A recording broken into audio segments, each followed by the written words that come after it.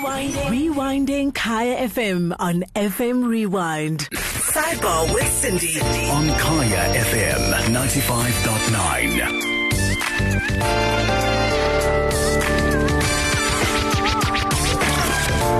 Kaya FM 95.9, home of the Afropolitan at 7 o'clock. And thank you to Ntate John for a really riveting show. He'll be back tomorrow evening. This evening on Sidebar with Cindy, with me, Dr. Cindy Siwe van Zyl, we're talking about color. And the question I'm asking is, which color would you say describes your sex life? Medical issues, sex and family, finance, parenting and emotional development. Sidebar with Cindy. Every Monday to Thursday, 7 to 8 p.m. on Kaya FM 95.9. Kaya FM 95.9, home of the Afropolitan. Welcome to Sidebar with Cindy. With me, I'm Cindy Siwe van Zyl. If you've missed any of our previous shows, you can catch them on podcast on FM Rewind at kayafm.co.za. So this evening's show is about color and about sex. And the question I'm asking is, which color would you say describes your sex life? So before we take your calls on 086 000959, let me just tell you what I have learned so far about this topic. So did you know that the color of your clothes or bedroom gives people a clue about your personality, but also about your sexual personality as well?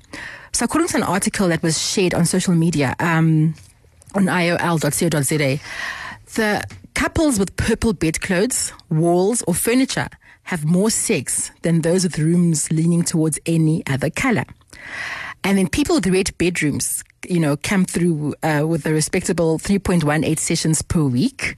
And those with sky blue bedrooms manage 3.14 sessions a week. So this is very interesting. So I ask again, what color would you say describes your sex life? So we're taking your calls on 086 000959. You can also SMS us on 36959. The hashtags on social media are Sidebar Cindy and Kaya FM Talk. I'll be joined on the line by Hayden Nibbs, a clinical psychologist from Groenkloof in Pretoria. Hayden is also a sex therapist, and that's one of his areas of expertise. So in between the color talk, we'll also be discussing sex, and Hayden will be able to answer a lot of the questions there. So welcome to Hayden. Thank you so much, Hayden, for joining us, for joining me on Kaya FM on Sidebar Cindy. Yeah, thanks for having me. Thank you so much. So before we dive into the topic, just a few questions about yourself. I know that you're a clinical psychologist, and I know that sex therapy is one of your areas one of your focuses of interest. So what got you interested in sex therapy?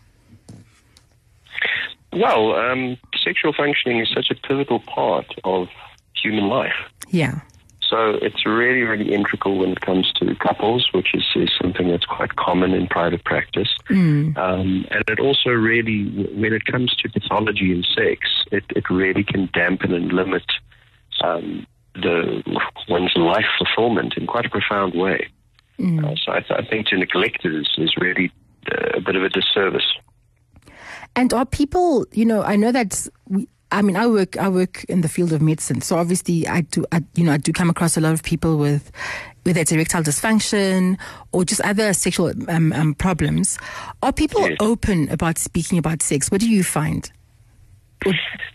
My context is essentially a therapeutic practice, and within that context, certainly if somebody is sitting with challenges, then they do tend to be open. Sometimes even in that context, there are details that do seem to be a little bit taboo.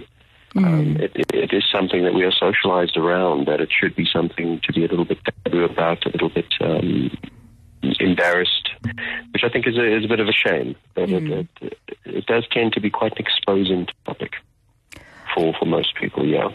And I know in the line of work that I do, when men come in and they have a sexual problem, they tend to go around in circles. So we're sitting there and we're speaking about everything else but the problem. And I'll have to make the effort to either read between the lines and then try and extract information out of them. Yeah. Or it's something that they leave until the very end, just before they leave, and then mention that they have this problem. Is it the same with you? Or, do you have to drag stuff out of men, or are they just open in the way they speak about their issues? It does depend, but when it comes to males, the male sexuality we really find is strongly linked to the sense of self-worth. And it may be some males might feel a little bit embarrassed speaking to a female about it. That's that true. could be playing the role. Yeah. I'm not exactly sure, but I must say I do find a bit of both.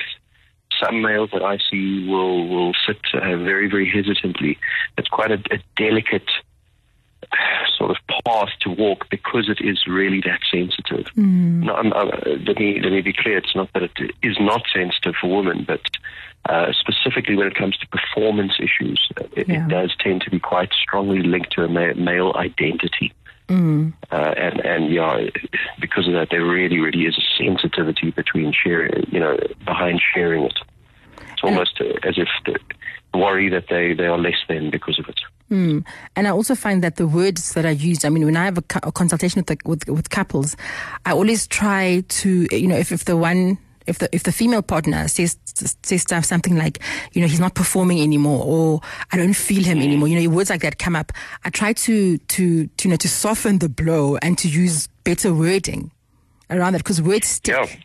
Yeah, very smart. I would say 90% of psychological issues in the bedroom revolve around pressure and expectation. And in that sense, specifically with male erection, we have that kind of mechanism at play, and you are actually highlighting it.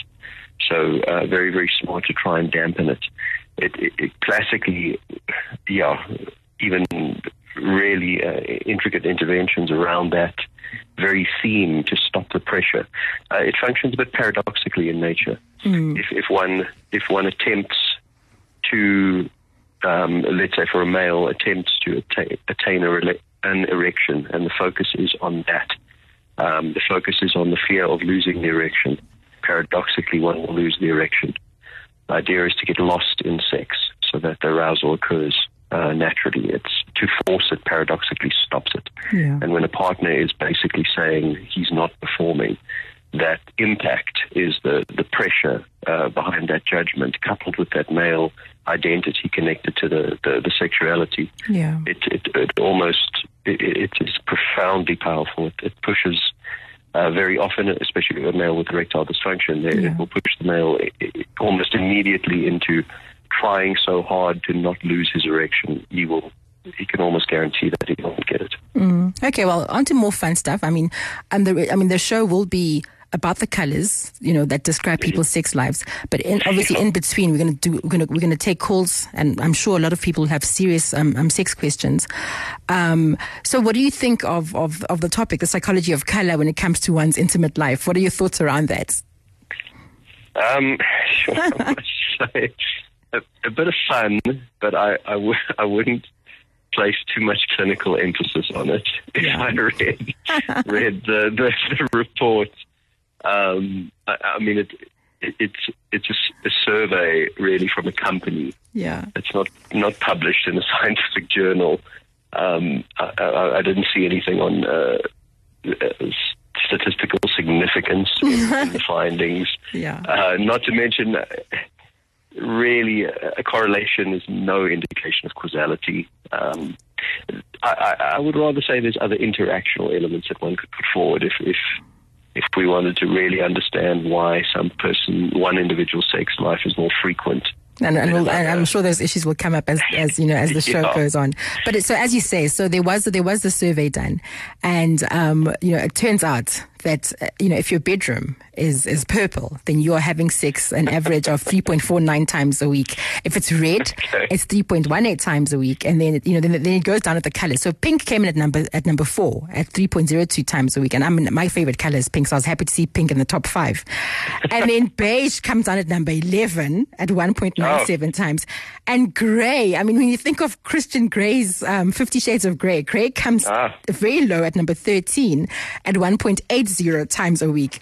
And then they went on to speak about the types of bedding and how many times sex you have sex per week, when it comes to the bedding that you have.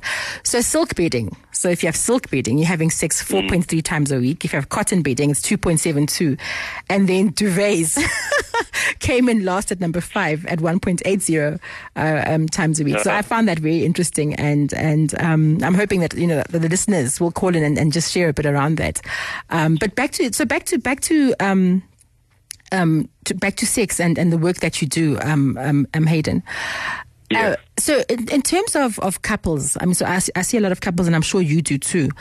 What's the biggest challenge when it comes to women and sexual problems? So I know with men, erectile dysfunction obviously is top of the list, but for women, what do you find is the main presenting problem? That the woman. Well, I find two. The one is that the male presents the problem for the woman. Okay. And that one is normally frequency. Or the woman sometimes have painful sex. I would probably say those are the two. And painful sex is quite a problem. And I always refer patients that are experiencing this to a sexologist. It could be psychological, it could be physical. I mean, obviously I do a physical examination, and then I'll then refer them to a sexologist if I can't find anything wrong. And frequency is a challenge. And I mean, how do they word it when that comes up? Is it frequency per week? Is it frequency per night, per day? What do they say? They normally don't.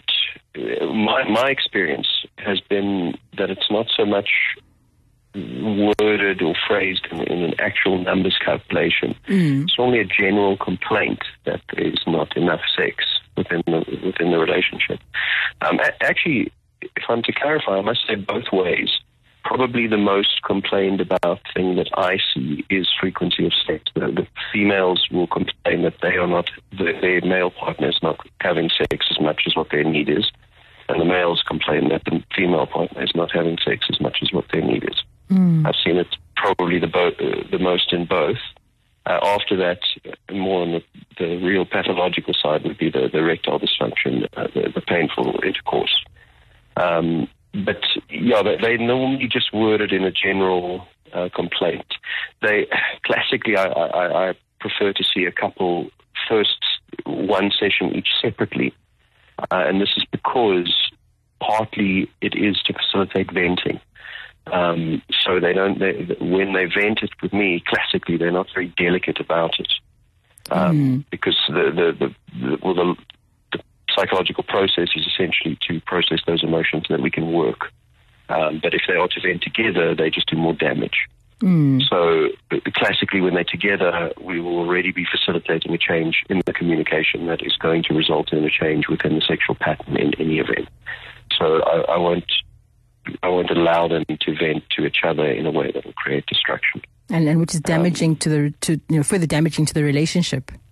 Yes, because classically, what I've found is the sexual frequency, the sex life, all of that is connected to the pattern of interaction, which lies in the communication, really defining the nature of their relationship. I find perhaps a bit more than what I see colors. I see that the nature of interaction either elicits arousal and attraction, if we're talking on the level of sex or closeness, or it doesn't. It creates unfinished business, power struggles. It creates a lot of distance, or very many unique patterns that really squash arousal. So it's rather on that level that I will classically try and intervene and facilitate a change so that we can make whatever the shift is that they're looking for, Okay, well, if you've just joined us, you're listening to Saipart Cindy with me, Dr. Cindy Siwe van Zyl, and I'm chatting to Hayden Nibbs. He's a clinical psychologist based in Groenkloof in Pretoria, and he also works, he also focuses on sex therapy. And this evening's topic is an interesting topic. We're speaking about color. And, if color has an effect on your sex life. So if your bedroom is purple, then we know that you're having sex about 3.49 times a week. And then if it's red, it's 3.18 times a week. Sky blue is 3.14 times a week, and so on. And so the colors go down. With the gray coming down at number 13, the measly 1.80 times a week. But obviously in between the fun of this topic, we're speaking about sex and problems that couples face, in their relationships, and Hayden giving tips on how to work around that. Children, Hayden, are a challenge. So we have a couple, they've been having a great sex life, swinging from chandeliers and everything else, and the children arrive. What is it about kids that changes the dynamics of a relationship. I mean, I've got 2 kids, a 10-year-old and a 7-year-old, and I know that the first 2 years is really challenging in terms of time and adjusting to this new person in your life. You know, what do you see with the people that you counsel? Children, very difficult to say. Let me rather say, the addition of a child in a family system has a profound impact. It shifts the structure of the family, adding an extra member. Classically, children start out completely dependent. So the parents sacrifice all of their needs. They go from being quite used to having their needs fulfilled to not.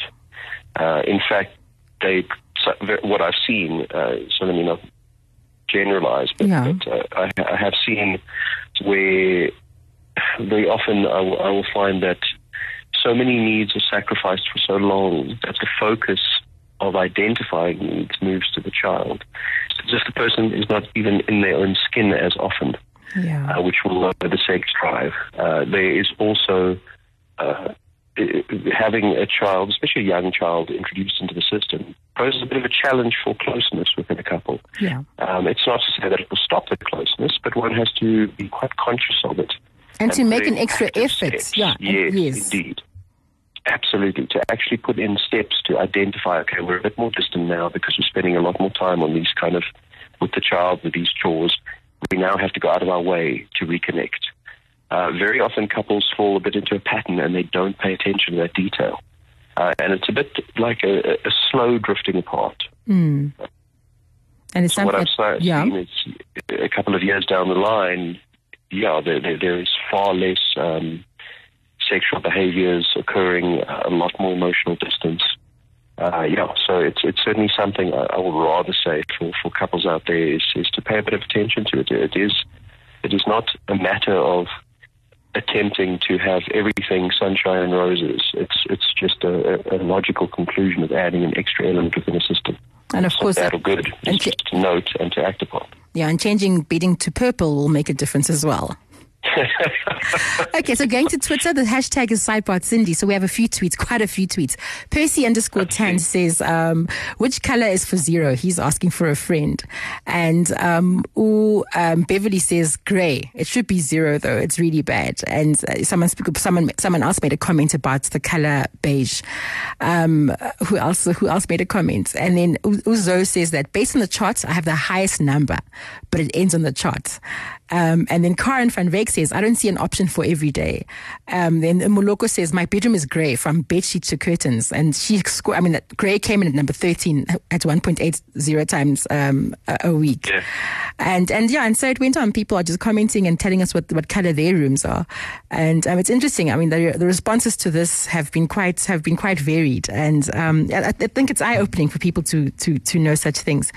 And just reading it, like specifically, going into each colour. I mean, I love pink, so I'll read what pink says. So it says, persons who like pink show a reluctance to mature in sexual matters. Women tend to tease, to promise more than they intend to deliver. In some cases, they flaunt their femininity, but it's because secretly they hate men. Okay, I don't know about that, but that's what this says.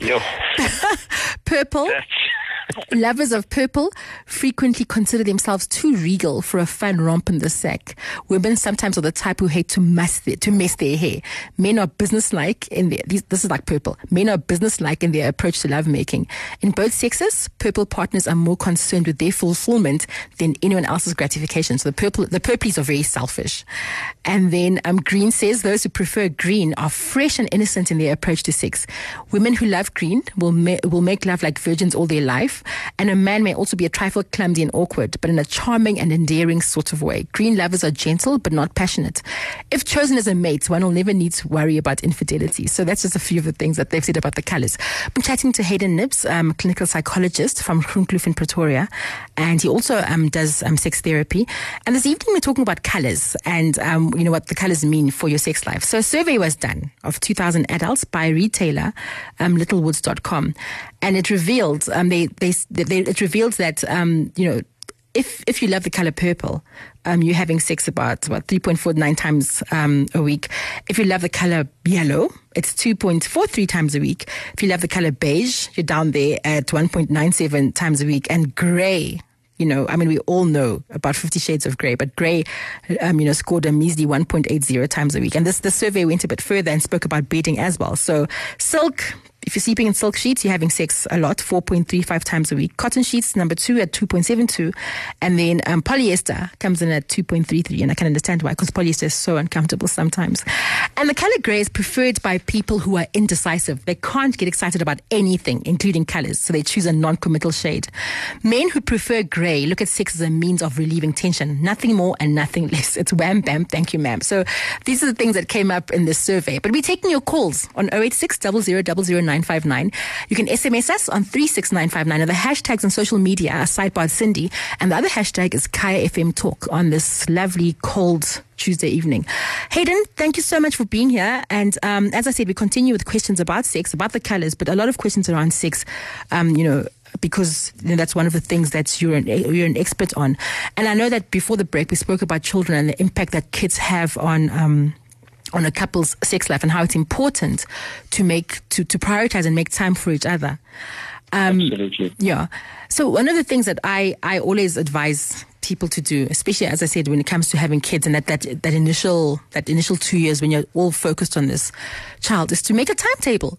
And I know whenever I speak about this, people are like, no, man, that's so boring. I mean, where's the spontaneity? But if in between breastfeeding and making bottles and so on, you really can't be spontaneous. And then when the kids become toddlers and they're running around and knocking on your doors and there's no privacy, it's also very difficult to be spontaneous. So what are some of the tips that you'd give listeners who are in that tricky first 2 to 3 years of parenthood? Yeah, quite a challenging time there, because really, as we were saying, a lot of the focus is directly on the children, very, very demanding phases in the beginning. I will say, where possible, create contexts where there is time for the marital relationship, whether it be that the kids have a set bedtime, that there's some time afterwards. In that sense, there can be a degree of spontaneity and unexpectedness within sex rather than a strict expectation around sexual acts. If there's a possibility of going away or having, maybe if one is lucky enough to have the grandparents involved, if they can babysit a little bit of time there, we can create a little bit of space for the parents. Ideally, if there can still be separate time, like a date night, that is a bit regular, so that the relationship, the marital relationship, can still really be worked on. I really want to emphasize the crucialness of not, let me rather say, a relationship is like a living organism, like a plant.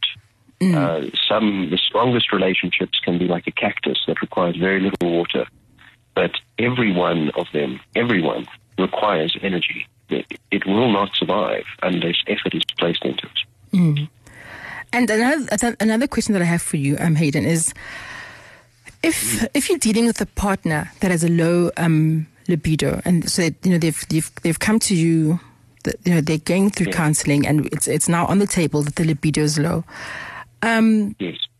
What do you advise those couples? And I'll talk about myself. So when I'm living with depression, and at the darkest times of my depression, I really had no libido. The medication had kicked in, and how everything is dry. Your eyeballs are dry, your mouth is dry, everything is dry, and I really had no desire to have sexual intercourse. And I knew that I knew what was happening. Because I read all the side effects. But I just couldn't bring myself to do anything. I knew what I had to do and I knew what I wanted to do, but I just couldn't. So what would you advise someone that's going through that, be it through because of medication or depression or just other reasons? Yeah, very, very difficult, especially with the added variable, as you mentioned, with medication and side effects. There, one really does need to start to become even more strategic and depending on the particular instance, start to introduce behaviors that start to raise the libido. Sure. Classically there, we will look really at the functioning around the depression, the mechanisms, the psychological mechanisms that are maintaining it, and seeing if some shifts can be there. But let's say in principle, what you want to do is with the medication, as you know, we're almost turning the volume down on the emotional experience. Yeah. So you have to turn the volume up on the arousal eliciting type behaviors. There you are now referring to female arousal. Yeah. Classically, the female libido is exceptionally sensitive to pressure, to expectation. What you want to elicit is a bit of uncertainty and a bit of unpredictability. So you want, you're putting me in a bit of a situation, because for me to explain female libido, I want to do it to the males without the females listening, because if the females hear it, it's paradoxical, and then the males can't implement the strategy because it's shown up. But essentially, so I won't reveal the trick. Okay, all right, that's fine. The impact must be that the woman is unsure whether or not sex is going to happen. Okay. And there's other behaviors that are starting to wake up the libido and then stop and start and stop, and it's random. Okay. If that is succeeded, you ignite female libido. So basically, you must just jump the person. No, that will... I will say jump the person, and just before jumping, stop. Then the next time, jump. The next time, don't. Now we have unpredictability. Oh my gosh, no, you can't do that, Hayden. I mean, okay, this is new, this is interesting. Well, I hope people are taking notes. I hope people are listening and taking notes. Well, if you've just tuned in, you're listening. You will find a woman that is looking and wondering and waiting. That is how you ignite the libido. Okay, well, this is interesting. So this is Sidebar Cindy with me, Dr. Cindy Sierra-Van I'm having a riveting conversation with Hayden Nips, a clinical psychologist from Schronkkloof, and we're speaking about sex, your personality, and color. And I've gone through this interesting list of a survey that was done by littlewoods.com, and they surveyed 2,000 adults, and they then came up with results showing what if your bedroom color is a certain color, how many times a week you're having sex. So number 1 is purple, and number 2 is red. So they have some of the descriptions of people that like certain colors. So red, people who like red tend to be tigers in the sack. They are easily aroused and enjoy sex in every way imaginable. Once a sexual spark is lit, it takes hours to extinguish. And lovers of red tend to be the aggressors, and weaker colors should beware. I love that. That's like red for danger, watch out. And they also speak about black, the color black. So black color preferences points to black sex. These people are the misfits of the sex world and seek each other in kinship. They are moody people and often perform at their peak when under stress or during unhappy times. Orange, lovers of the color orange lean towards sexual fantasies. The sex act is regarded as a dramatic role, a one-act play in which they are the star. Foreplay is the most important act of love. Orange people often do not experience orgasm, but they put in a damn good act. So this is all stuff from the survey that was done. It's not scientific. We're just having an interesting discussion about color and sexual personality, but also a more serious discussion about bedroom issues that may come up. And this is why I'm chatting to Hayden Nips, and he's been fantastic so far, giving us tips on how to handle your sex life, especially when there's kids around or if there's matters of erectile dysfunction and other issues that may come up. I know that alcohol, Hayden, can have an effect on a person's sex life, and the more people. Some people, not everybody, but some people do have an issue where if they've had too much to drink, they then can't, perform in the bedroom. And that's a sensitive topic. I think, alerting a person to their drinking habits is not always easy. When you come across such, how do you broach the subject? If it becomes clear during the therapy session that alcohol is contributing to the bedroom problems? Yeah, absolutely. As you know, thins the blood, makes erection a lot more difficult. But I will approach it really in a completely non-judgmental manner. It's not the quality of an individual. It's not something to do with them. And if it is noted and quite clear, that can normally be really worked past. I will say if there's other things like an individual that really is struggling with the confidence to initiate sex and then uses alcohol to build the confidence and then struggles because of the consequence of the alcohol. There you have a bit of a double-edged sword. So really, depending on the clinical picture at hand, we'll look at the detail of what is maintaining it. If alcohol is having a pivotal role in the functioning of the individual, let's say if somebody is functioning as an alcoholic in that kind of an instance, obviously there will be completely different challenges that we will look at. But classically, it will be to try and build the sexual life almost on the side so that the alcohol is not necessary for the sex to occur. And that topic, and obviously this is now the couple working hand in hand, with you to make sure that they can do this.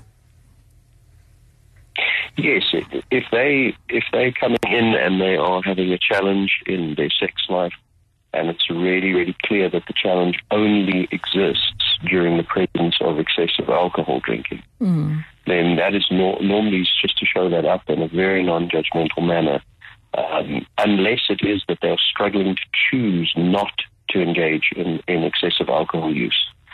Normally what I find is they okay, on these types of nights, if we drink too much, we're not going to be having sex.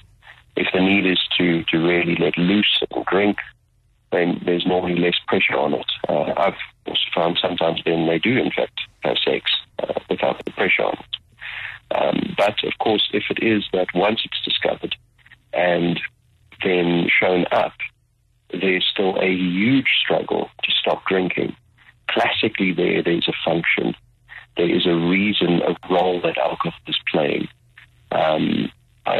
Whether it be other sexual issues, where someone is then utilizing alcohol as a blame-free way of not engaging in sexual contact, because then it's the alcohol I would like to, but it's the alcohol that stops it. Oh yeah, that's actually that's something I hadn't even thought about, that a person could be using alcohol as you say, that's a very nice way of putting it, as a blame-free way of avoiding sexual contact.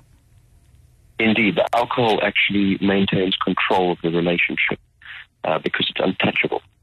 So really here, that is just one example. What we find is in each clinical case, if the alcohol is then a challenge and the sex is really dampened by it to the point that it becomes the issue on the table, and when shown up, it is not able to be stopped.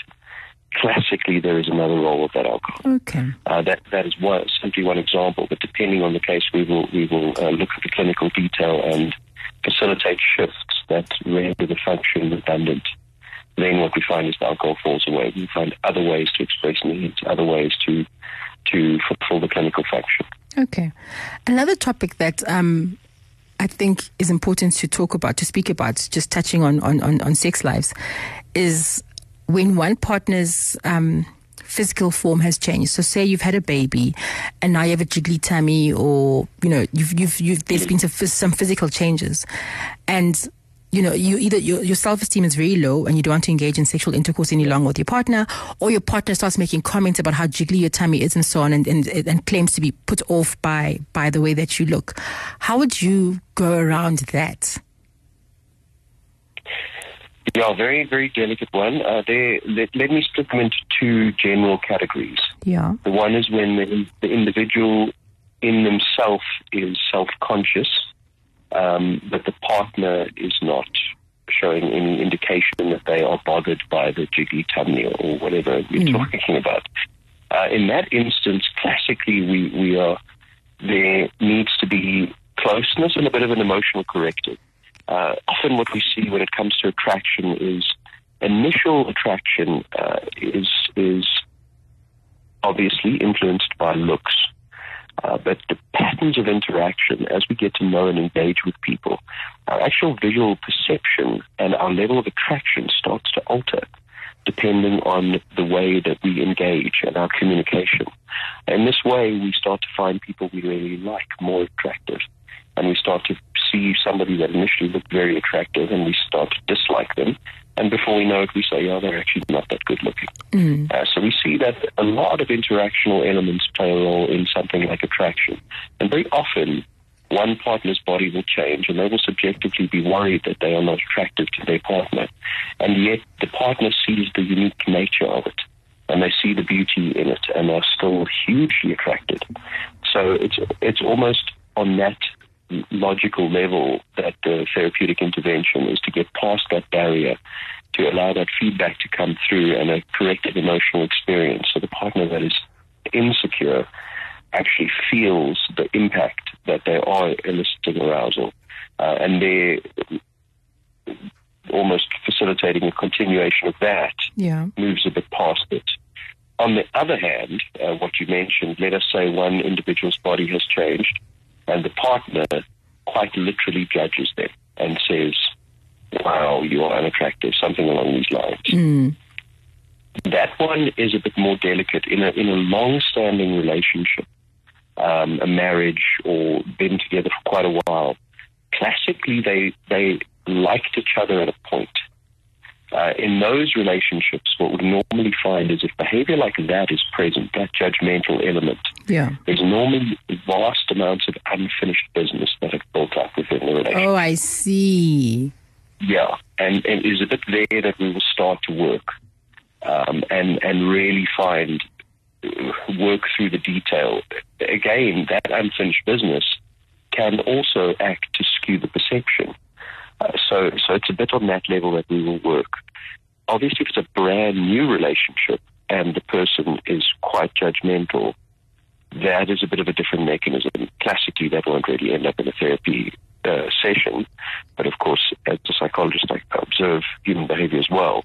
There we have a partner with high levels of judgment and an attempt to control another partner, trying to sculpt them into what they want. Classically, there's a bit of a poor prognosis for the duration of that relationship. This evening's show is about color and your sexual personality, and what color means in your bedroom. So a survey was done, and they surveyed 2,000 adults, and they is littlewoods.com, and they found that people who snuggle up under duvets, maybe snuggling up alone, those guys see action only 1.8 times a week, compared to people who have silk bedding, and they're seeing action 4.3 times 5 a week. But the interesting part was the colors. So number one is purple. So people that have purple bedrooms, which is, according to Natalie, an icky color, are having sex quite a bit. And then at the bottom of the list, at number 13, was grey, coming in at 1.80.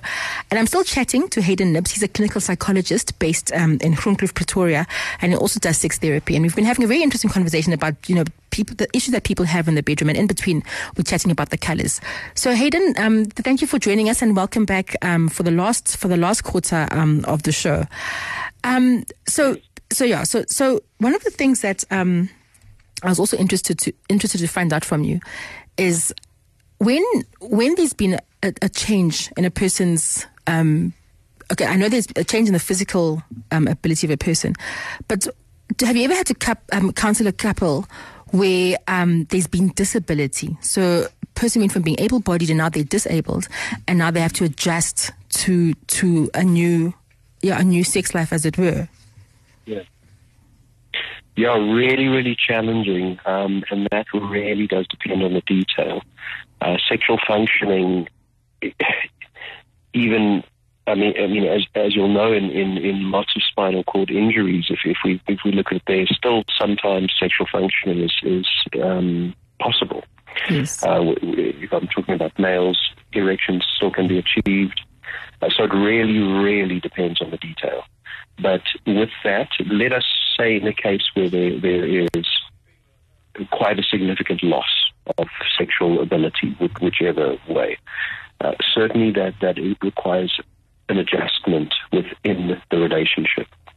But sometimes what we find is there is a bit of a mourning of a loss, a loss from what was. But then what we build in is identifying what the sexual act fulfills, and finding other ways to fulfill it. There are numerous sexual acts that can please partners. And there's a deep closeness that can be achieved still without the actual act of penetrative sex. And I think that's an important thing for people to know. Indeed. It is classically the biggest impact is the concern of the impact, the loss, all of those types of emotions.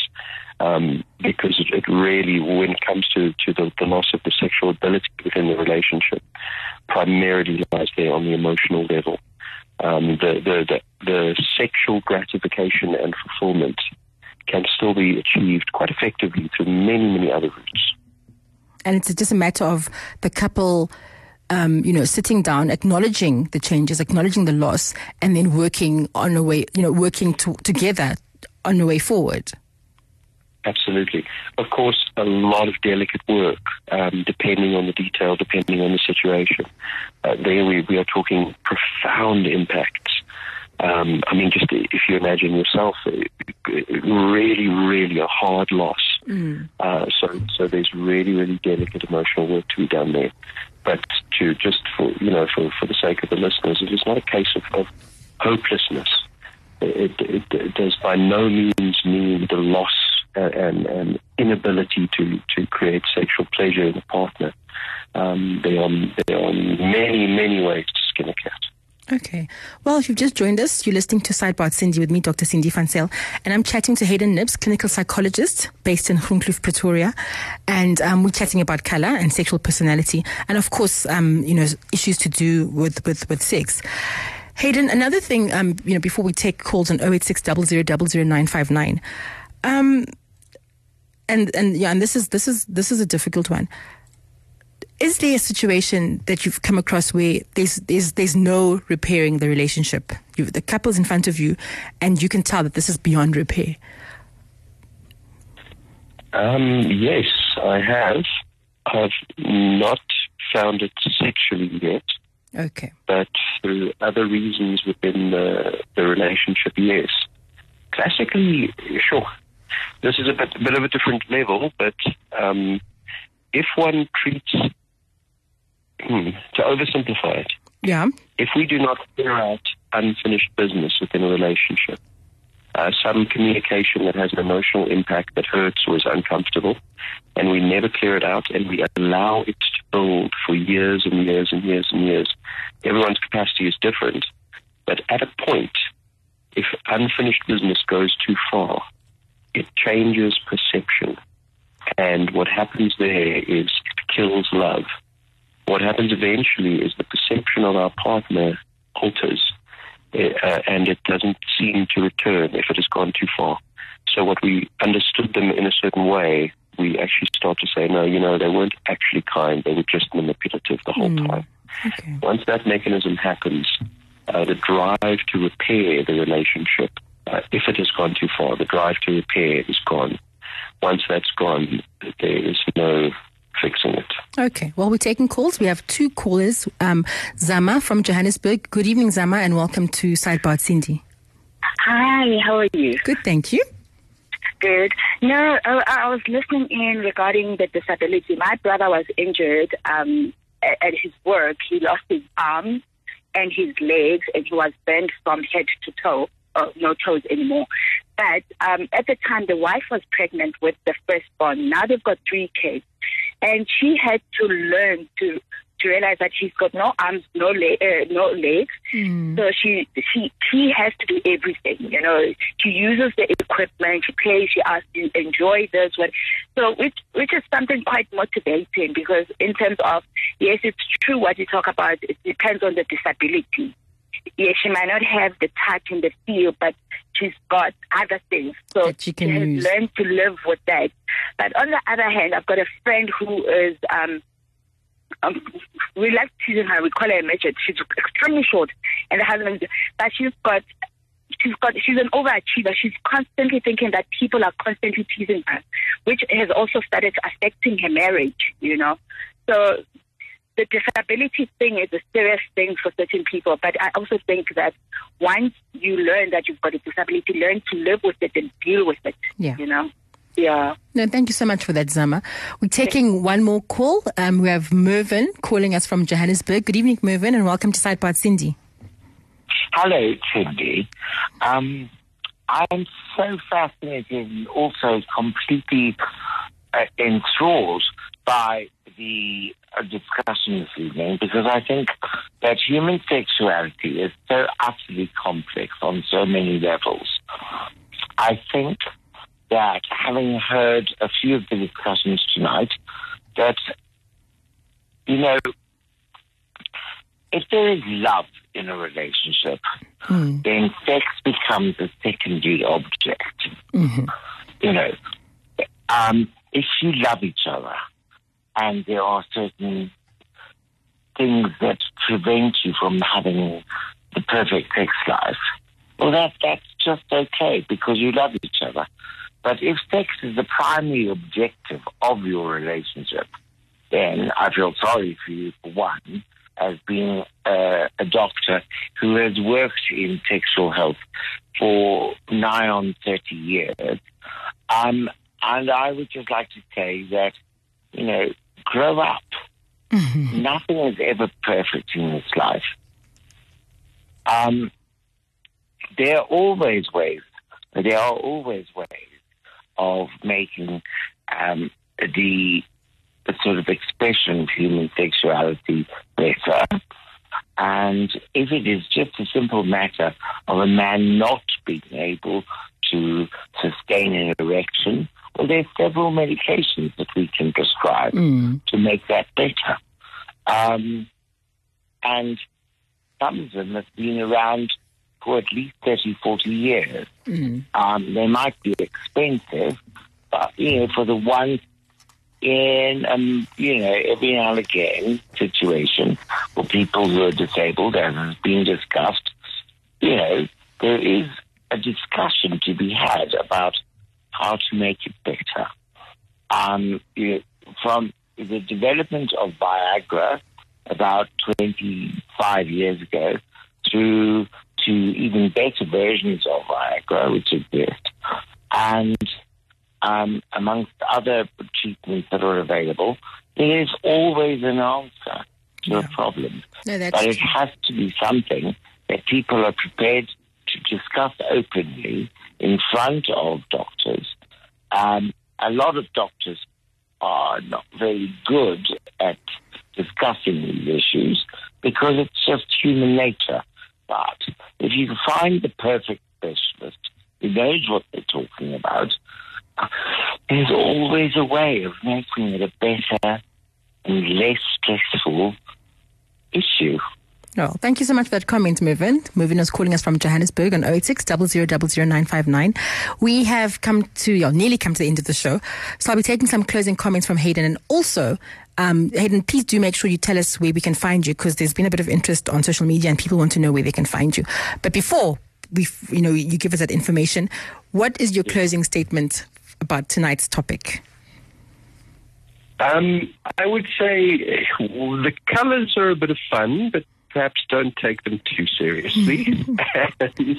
And, other than that, I would say sexual challenges of sex is quite a delicate issue. When our sexual needs are blocked, it can have a profound impact. But I would say that there is very few, I only say very few because I never speak in absolutes. Yes. There's very few instances that are completely hopeless.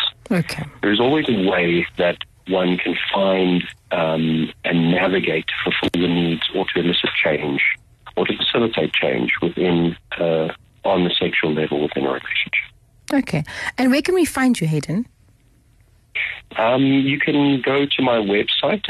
It's quite simple. It's www.pretoriapsychologist.com. Okay. And you can find me there. Okay, pretoriapsychologist.com. Well, thank you so much for being such a fantastic guest. I learned a lot from you, and I'm sure we'll have you back on the show sometime in the future. Perfect. Thank you. Thank you for joining us. Sidebar with Cindy. Every Monday to Thursday, 7 to 8 p.m. on Kaya FM 95.9. Rewinding Kaya FM on FM Rewind. Visit kayafm.co.za for more.